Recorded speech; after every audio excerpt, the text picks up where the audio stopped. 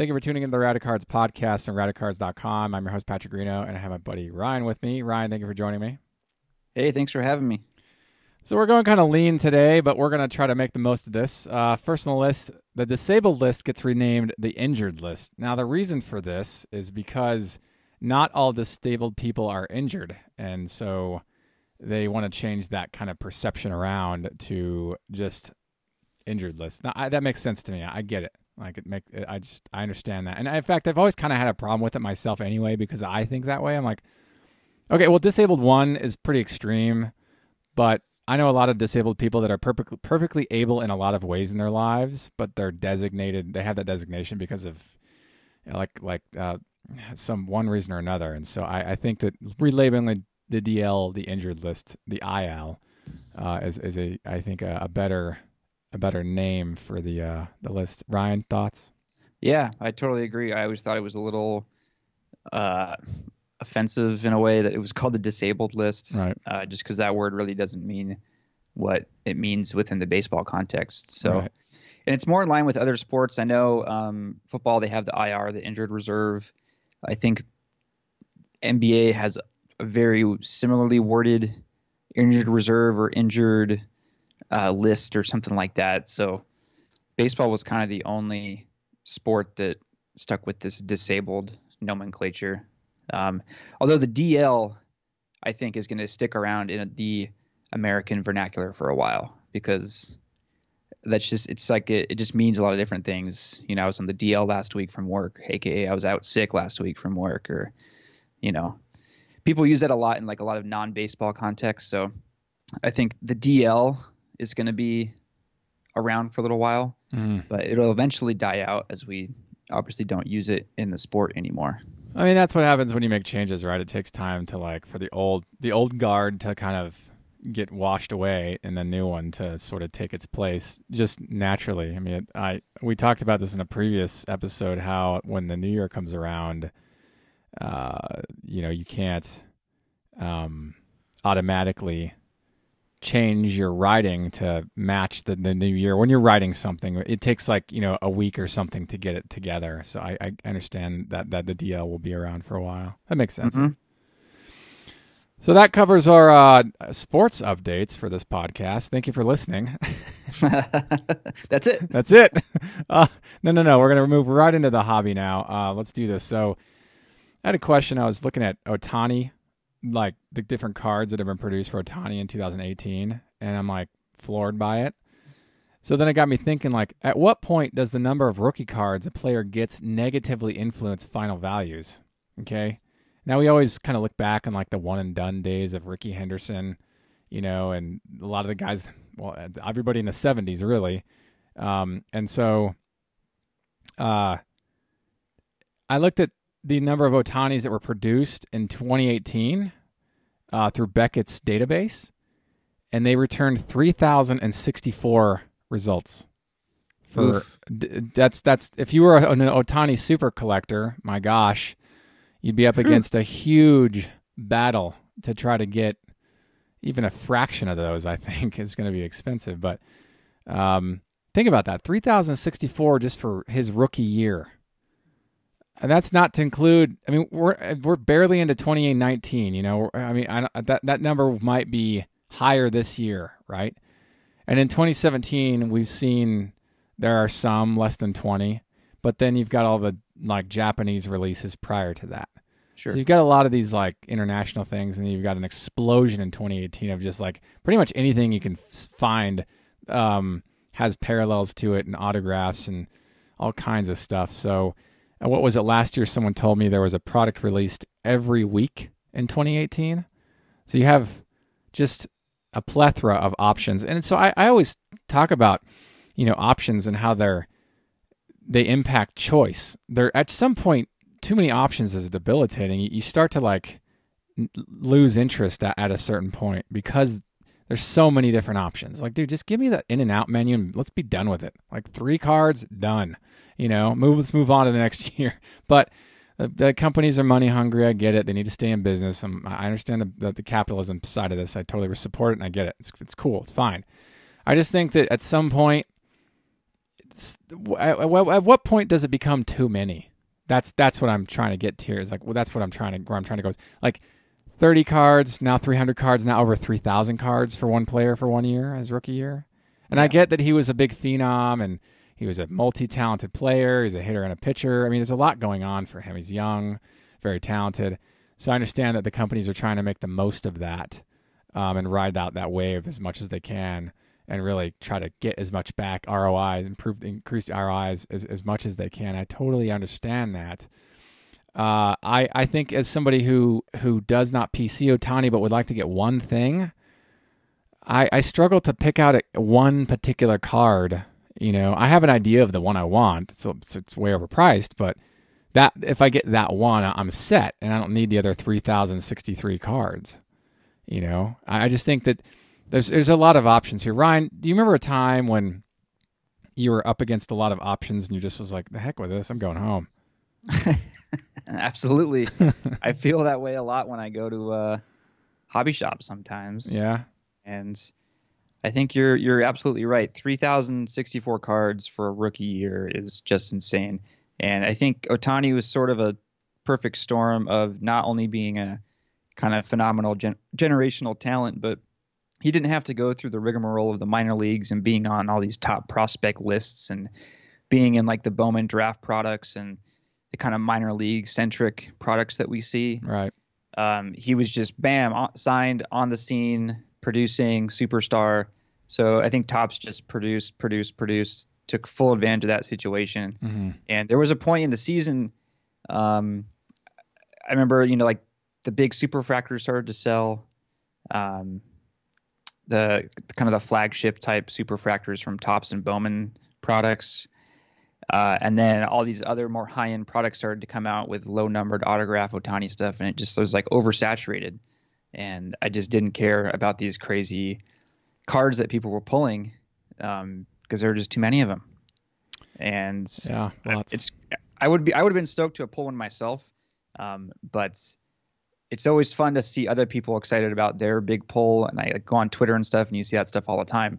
But towards the end of the baseball season, I would see this crazy Ohtani card being pulled like on a forum or on Twitter, and I wouldn't care because it's just, you've seen so many at that point. Yeah, it's too much. It's too many, and it was kind of disheartening. Yeah. So, but I agree with you. I think we're on the same page from the business perspective. I'm sure they sold a lot more product because of the potential for the Ohtani craziness. Yeah, I mean, I would have done the same if I was Topps or if I were Leaf or Panini or one of the other companies. Yeah, like it makes total sense. Like, fine. It's a lot. And like you were saying, you've seen, I don't know how many superfractors now for Ohtani with the gold vinyls that Panini makes and the superfractors Topps makes, and the stuff that Leaf produces. I lost count. Like, I stopped. I still care. I just don't think I care as much. Does that make sense? Like, I see them like, oh great, another Ohtani superfractor of like the bajillionth time.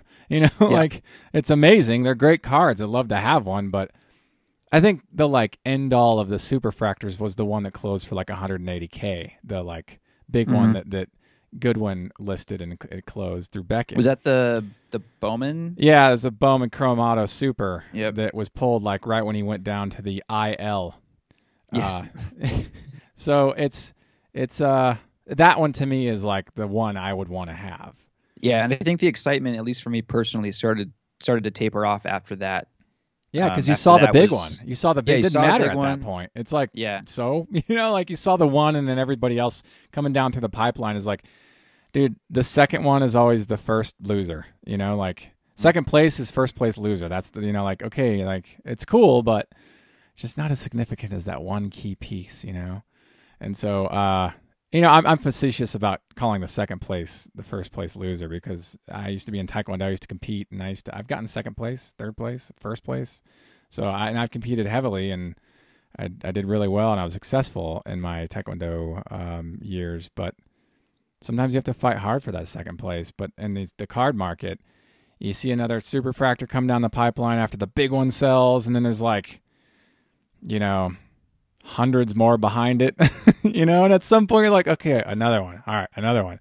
And it's kind of when I was younger, I used to watch a lot of skateboarding videos, and in high school, like skateboarding is a big part of my life. It always has been, still is even now. But you watch a skate video, and you see the first trick, the opening trick, and like, oh, it's amazing. And then like an hour later, you see a guy like 360 flip like a 20 set, and you're like, who cares? Like the biggest trick ever. Of course, I don't know if anybody's done a 360 flip down a 20 set, but you kind of get what I'm saying here. Is you can see a really gnarly trick at the end, and it wouldn't matter because you desensitized for the hours worth of amazing skateboarding. Absolutely, and desensitized. I think that's the word here. The key word here, right? And I think seeing over 3,000 rookie cards of one player in 1 year is. I mean, I haven't like done the research, but I wonder if there's another player who has more rookie cards in their rookie year than Ohtani. Ooh, I would highly doubt it.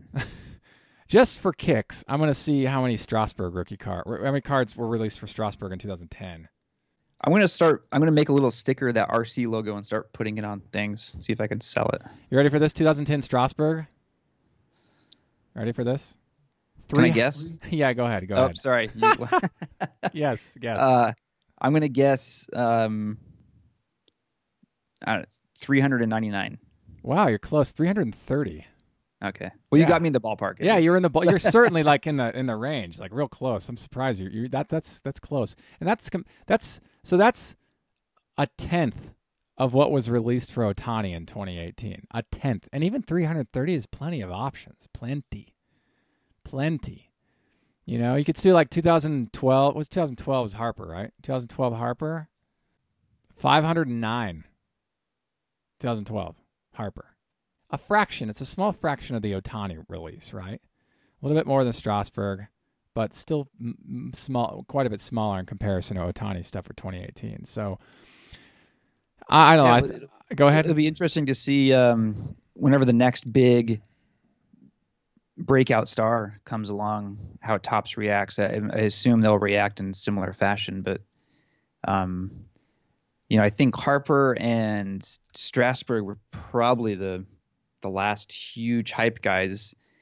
Aaron Judge in the hobby world. Do you think Judge had as much hype as those other two guys? No, but he came on the scene. He has 2,059 cards from 2017, which was his rookie year. So it gets up there. And I know, in 2010 we didn't have Transcendent. We didn't have some of the modern brands. And so as the years progress and the companies produce more like arms of their business, more products, then you're going to see more rookie cards just as a natural byproduct. So I think that we're just going to see more and more options as the years go on and as the companies produce more and more. When this happened with Fleer back in, I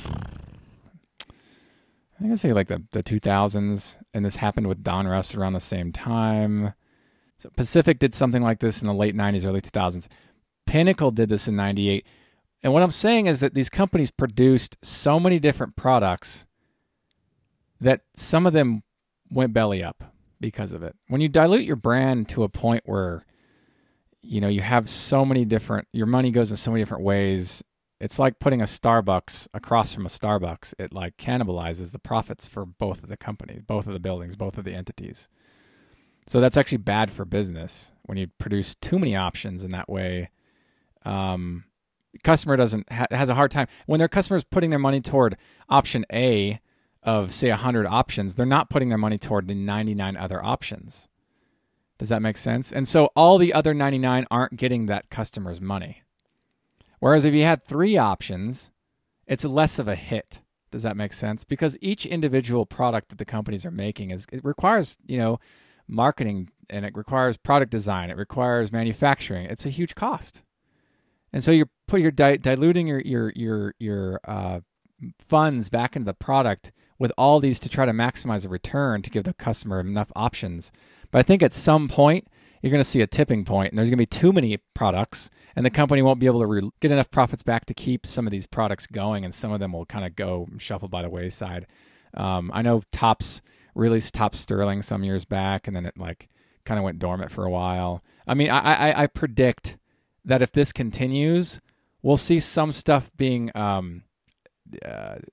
deprioritized from Topps and Panini and Leaf. Some of these companies will find out that there are certain arms or there are certain products they release that do better than others. And the ones that don't perform well, at least if they're smart, they'll do this. They will deprioritize the low performers and they'll focus more on the ones who are performing. And this is standard business protocol 101, right? So when I see 2,000 and 3,000 cards of one player for 1 year, I think I predict that, this may signal some kind of tipping point at some point where some of these products will be kind of shuffled out because they weren't good sellers. Can you think of some products that weren't good sellers over the years? I can think of at least two. Not off the top of my head. Triple Play. Yeah. I mean, that was kind of a seller in the 90s, 92, 93, right? But it sort of like phased itself out after the 94 release. It wasn't like a thing anymore. Right. Even when they brought it back, Panini brought it back for like kids. I don't know anybody who's showed off hits from Triple Play. That's one thing that comes to mind. Topps opening day, I don't think has ever done that well. It's just a reproduction of the same base set with like a different border color and a different stamp. I don't know how well it does, but it just because there's not a hit potential. That's what a lot of people are after. I think it's mostly marketed towards kids, right? Like really younger. Yeah, and you know what? I think we're fooling ourselves to believe that there's a huge kid market in the hobby. Yeah, that's what I always think too. Is there really a kid going up there spending $1.99 on packs? There may be a kid or two, but there's not like large, if stadiums full of kids like there was in the 90s, like my old generation. And we've all grown up and have jobs and, we have money to spend. And so we do that now. But I think in a lot of ways, it'll always be an adult hobby. And I think that kids will grow into the hobby as they get older, if that makes sense. Because their parents are collecting, they're going to get their kids in the hobby. So it's just going to take time to see that kind of come back. But I mean, whatever. I'm just kind of talking your ear off right now about this sort of finance piece of it, operations and logistics piece of it. I just wanted to discuss it because I feel like over 3,000 rookie cards is, which one do I get? And if you are confused about which one to target, I would just try and stick with the flagship products. And you see like the Trout stuff, the Bowman Sterling or Bowman Platinum, those types of products, they sell well and they feature Trout. Pro debut. There's big cards in there, but nothing compared to Topps Update, right? All those more cornerstone type products. So if you are looking to drop some cash on an Ohtani, look at Bowman, look at Topps Chrome, look at Bowman Chrome. Yeah, you can get look, like if you're not into the autograph thing, get a parallel from the standard flagship Bowman product. They're great. Yes. If you're into the autograph thing, there are lots of options, and they've come down in value since we're in the off season. He's doing Tommy John right now. It's a good time to buy. If you're doing the Ohtani thing, it's certainly a good time to buy right now. And heck, I scout Ohtani's stuff just because I'm curious. I'm always looking at his stuff just because I'm curious to see what's coming through the pipeline, how well certain things are selling. I really like the Topps, I guess it's the archive stuff from last year, the 83 design that you showed me, Ryan. I like that. I mean, it's cool. I like that Topps does that. Topps does a lot of things really well. And I think one of the things I love that they do is produce classic designs in a modern format. I think it's really cool. And so I thought that's very tasteful. I'm a fan. So anyway, enough about that. Over 3,000 different cards for Ohtani in 2018 alone. So moving on. Stuff in the hobby. Here's some cards that have sold. They're significant sales, and I want to talk about them. So first thing on the list here is 1994 Donruss buyback, autograph 1/1 Nolan Ryan. It closed super cool, man. Really cool. I watched this. It closed with 34 bids at $148.49. Man, just shy of $150. What a great card to have. I mean, I was talking to you, Ryan, about this before we started recording, is that wouldn't it be nice to have like just a couple of grand just to throw out every month on cool stuff like this, Mm-hmm. This would be one of those cards. I'm like, man, it's a serendipitous buy, but what a great one to have, And so on card, it's got that classic Recollection Collection stamp on it. It was sold through Propstein. Raw. I like it. I think this stuff is rad. So that closed. That was the last time the last year we saw him on cards in a mainstream product, and that was also the year after his retirement. And I remember pulling this card in 94 and being like, oh, I guess he's still in baseball, but he had already retired in 94. That was like his first year of retirement. So it's a great card. Ryan, you want to share thoughts since this is your guy? Yeah, I had never actually ever seen this card before. And it's kind of rare to see these kind of specialty autograph 101s from that era sell for that cheap. Mm-hmm. At least I think it's cheap anyways. Yeah, super cheap. Way cheap. Thought it was going to do better. Yeah, this was a Probstein listing. Right? It was, yeah. Yeah, the seller's crushing it. Lots of awesome stuff. Super awesome stuff. I'm a buyer of Probstein. I bought a Ryan Leaf card from them recently, the 99 Donruss Precious Metals Silver from them. Rare card. They only printed 25 of those. Got it in the mail today, actually. It's really nice. Those are awesome cards. I'm a big fan. Moving on, right? So the next one on our list is 1996 Leaf Signatures Gold Auto, Derek Jeter, PSA 10. It closed with 40 bids, and get this, it closed at $10,100.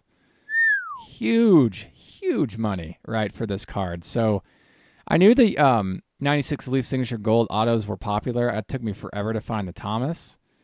And, they sell really well, depending on the player, of course. But the Stars, they always sell really well. I didn't expect the 5-figure end price. Just didn't expect it. I mean, I'm floored by it. It's great. But I'm so glad I don't collect Jeter. Every single time I see sales like this, I'm like, gosh, I'm so glad I don't PC Jeter. Mm-hmm. Be a nightmare. Yeah, that's so much money for a card. So there's a Mariano Rivera up right now. If anyone's interested, same card. It's kind of cool. These are some of my favorite autograph cards. Oh yeah. If I could swing it, I'd put together the set because they're yeah. so cool.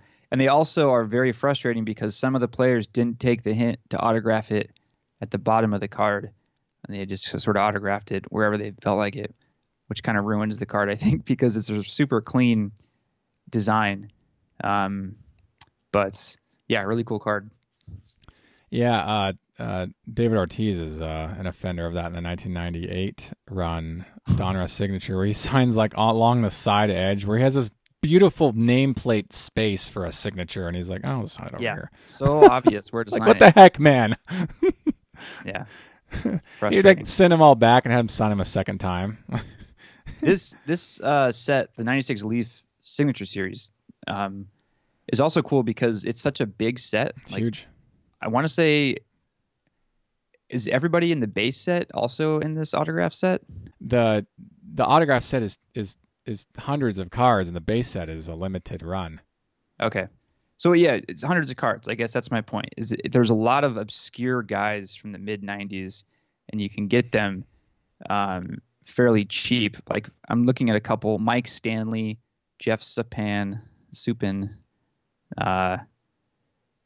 so the Todd base Jones. The base set is the base set is 150 cards, like the non-autograph thing. Yeah. Okay. Okay. But if you've got the autograph, like there's like the bronze, the silver, and the gold parallels. That's when things start to get pretty hairy. There's 252 of the golds, 252 of the silvers, and then 254 of the bronze. That's a strange. I don't know what the extra 2 cards there. And then there's the extended run, which is 218 autographs. But yeah, the base set is just 150 cards, and it's mostly the star players of the day. And so what I like about this set, Ryan, and you know this too, is it's all on card. Yes. But it's the first time where players that weren't like superstar talent got a chance to autograph a card, get a card into packs that was autographed. Is that because they promised an autograph in every box or something, or in every pack? It was every pack. Every pack. But the packs, if I can recall, were like 10 or 15 expensive. Bucks a pack. And then back in 96, when I was making like $5 to $7 allowance every week, that was a lot of money. Yeah. I had my friend buy a pack. Well, he wanted to buy one. I was like, dude, I want to be there when you buy one. He bought one, and I remember us opening it there, and he got a Tom Candiotti autograph, and I was like, still, even though it's like a nobody, You know, still cool. It's on card. I don't know if he kept it, but I have a very vivid memory of that. I was really happy to be there to witness that. Such a cool. We were so floored that you can get an autographed card per pack. That was like a holy heck moment. You know, such an important set. I've thought about putting together the set as well of the bronze autographs, but I don't want to spend any money on buying the Jeter and the other players. I didn't want to. I was just like, it's too much money. You know, I'd rather put it towards something else. But that's been attempted. I saw a binder once of the set online on eBay. I have the most significant card from this set. Oh, by the way. Here we go. I got the Rex Hudler. The Rex Hudler. I was just gonna say the Rex Hudler. I think I have the bronze and the silver. I definitely have the bronze. You got to get the run, man. See if you can get the silver and the gold, because it took me a while to get to pull that run together. I mean, those are hard cards to pull together, man. They're tough. The gold is especially difficult. Silver can be very tough as well, but they're great cards. Great cards. Anyway, so that the 96 Leaf signature gold auto Jeter PSA 10 closes at $10,100. Next on our list is 2005 Bowman Chrome Red Refractor Auto Matt Kemp rookie card. Yeah, closed at 30 bids at $549. Now, I watched this, and I was like, man, if this closes below like a certain number, I want to see if I can try to get it. But it went way beyond my budget, which I expected. I was like thinking like $300 to $500. I was like, that's where I expect it. But at that point, I was like, if it goes to that point, it's out of my budget, and I'm just going to watch it. But I expect it to go within that range, $300 to $500. And $540 is, just beyond it. But that's, from his popularity in the current market, it's just not where it used to be, say, 10 years ago. And this card 10 years ago would be well over the four figures easy. This is the first time I've seen the red refractor. I've seen blues before and golds and all the other ones, but never saw red until recently. If you're unfamiliar, the number to 5, he only signed 5 of them. They only printed 5 copies of the red refractor.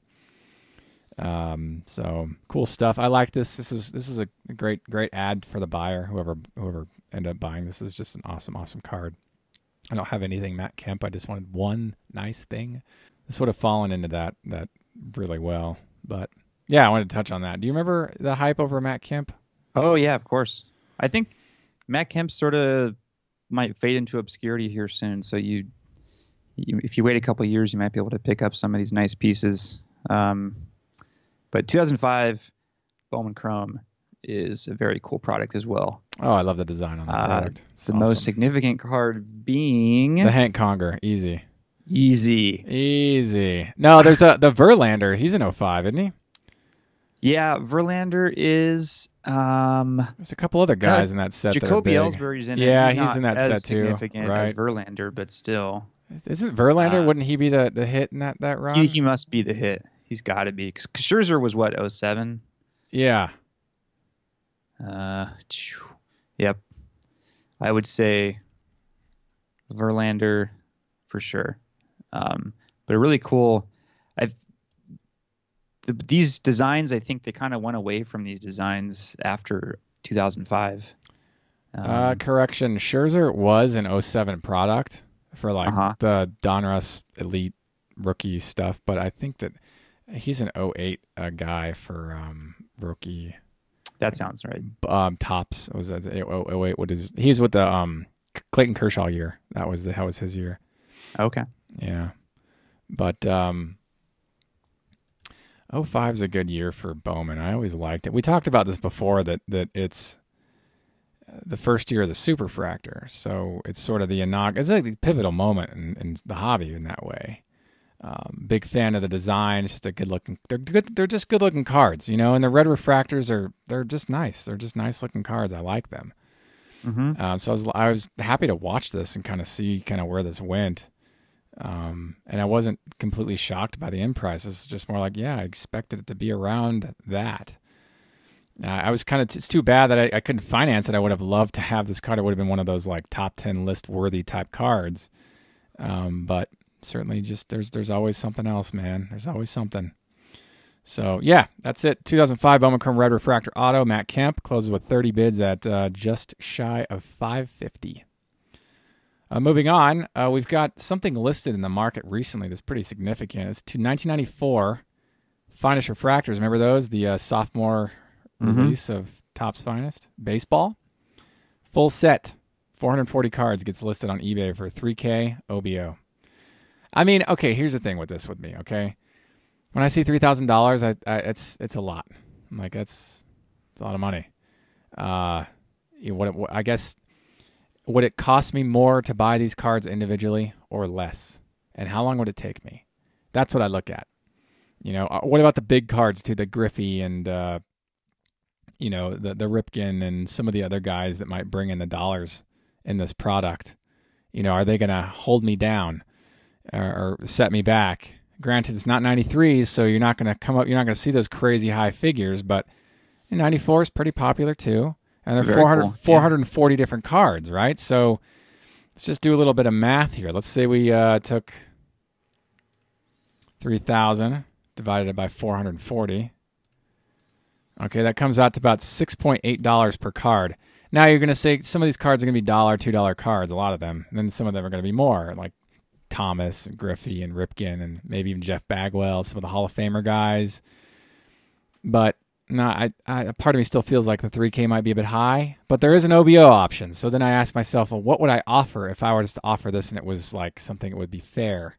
Brian, what would you offer? 1,000? 1,200? I was thinking no more than 1,500. Yeah, 15 would be my cap too, I think, on this. And that's after looking at the collection and kind of, because these are pretty condition sensitive. I think just that finish that could be scratched easily, and from the pictures they look fine, but you never really know until you put your own eye on it. But yeah, I'd be somewhere in that 1,200 to 1,500 range, right? If I were interested. This guy also, this seller, selling the football set from that same year for the same price, which is kind of interesting, and it's half the cards. Now, I don't know football hobby well enough to know if there's a lot of significance here, but it's less cards, 220 cards specifically, half the amount of cards. Yeah, and he wants the same price. Well, that set has Hall of Famers too, right? Yeah, that's what I was thinking. I think there's a lot of stinkers in the 94 baseball. So, but football is a little more stacked. A lot of good guys in the football run. I mean, he's got the pictures here: Emmitt Smith, Jerry Rice, Deion Sanders, John Elway, Joe Montana, Troy Aikman, Tim Brown, Art Monk, Barry Sanders. I mean, those might be some of, if not all, the best ones in the set. But still, I think to myself, like, money is just one resource. Time is the other one, right? It's the intangible. The tangible being money, the intangible being time. And you have how much time would it take you to put this set together? And then the other part is, how much time would it take me to save up $3,000? And if it takes me less time to save up $3,000 by a huge margin, then it might make sense to obviously place an offer and to see where you can go with this. Because if if it could take you 10 years to put this set together, like, well, is 10 years of your life worth $3,000 or less? And if the answer to that is absolutely, then it might make sense to, get an offer out and see if you can get this going. But I'm pretty impressed that he has both sets. I mean, even if one's half the size of the other, it's pretty incredible. Yeah, it's really cool. But yeah, I think I agree. That's a great way of thinking about it, about your own time.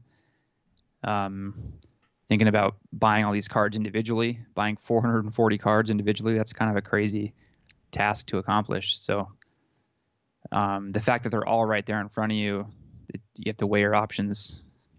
This guy has really awesome inventory, by the way. Looks like he's pursued ardently the finest sets from the different sports. He's also got a set of 94 finest hockey refractors, 165 cards, with a straight bin of 750. I mean, that's incredible. Even I don't know if the price is right, but that's incredible that he has all of these. He's got a set of 93 Topps Finest baseball refractors, 184 cards. He's actually 15 cards short of the complete set, $9,000. Buy it now. That's pretty. I mean, this is heavy hitter stuff, man. Like, really impressive heavy hitter stuff. You just don't see every day. So I'm glad you pointed out his other auctions. They're impressive. Oh, if you're in the market for a 93-94 Finest basketball refractor complete set, Jordan included, $2,000. bin as well. Same seller. Amazing. Just incredible stuff. Really, really incredible. And there's other miscellaneous finest auctions and bins on his, actually all bins on his other items. So cool stuff. I just want to talk about that because it's not something you see on listed on eBay every day. There's certain pieces that you're like, man, I'm floored that they even exist. You're like, wow. One guy put together, once I saw an entire run of the red bordered parallels of 2011 Topps Update, the whole set. Wow. I once saw a gold parallel version, same set with the Trout. I'm like, just dude, how would it take you forever to get that done? You know, granted, they're asking a price that would, validate that, like that's hefty. But I like stuff like this because it's like I'm not going to be a buyer, but it's cool to look at them, the pictures. Like, wow, I get to see a whole set of 94 finest refractors. He doesn't show every single card, but still, it's like you got the box and the key pieces like displayed or whatever. Just it's rad. I like that. So, Ryan, you have any final thoughts? I'm freezing my butt off in California, and I can't wait for baseball season. It's so cold in New Mexico right now. It's like yesterday I was walking around UNM, and it was like 20 something with a wind chill, and it felt like it was like negative. I mean, it was so cold. I'm like, dude, can we just skip winter and go right in the summertime? Yeah, I want to just fall asleep tonight and wake up, and it'll be like 80 degrees. March 31st, just kicking into springtime. Oh man. But alas, that is not possible. Not yet. And if you're listening from East Coast or Midwest, I know we sound like a bunch of wimps, but it's all relative, right? We're just not used to it. We're not used to this kind of weather, and I have every right to complain about it. Yeah, I mean, I always think like some people have it worse. Oh, millions of people have it worse right now. So that's the one thing I take solace in. Is at least I'm not snowed in somewhere where it's negative 20. So. Yeah, just wishing all the people in that vortex all the best and hoping they can stay warm and ride it out the best they can, So, and if you're listening and you're there, I'm wishing you all the best, and thank you for tuning in while you're there and trying to stay warm. So thanks, Ryan, for hopping on this podcast with me. Thanks for having me. Of course. Thank you for tuning in to Rad Cards podcast and radcards.com. I'm your host, Patrick Reno, and until next time, enjoy collecting. If you like this content, please subscribe. Thank you. Enjoy collecting.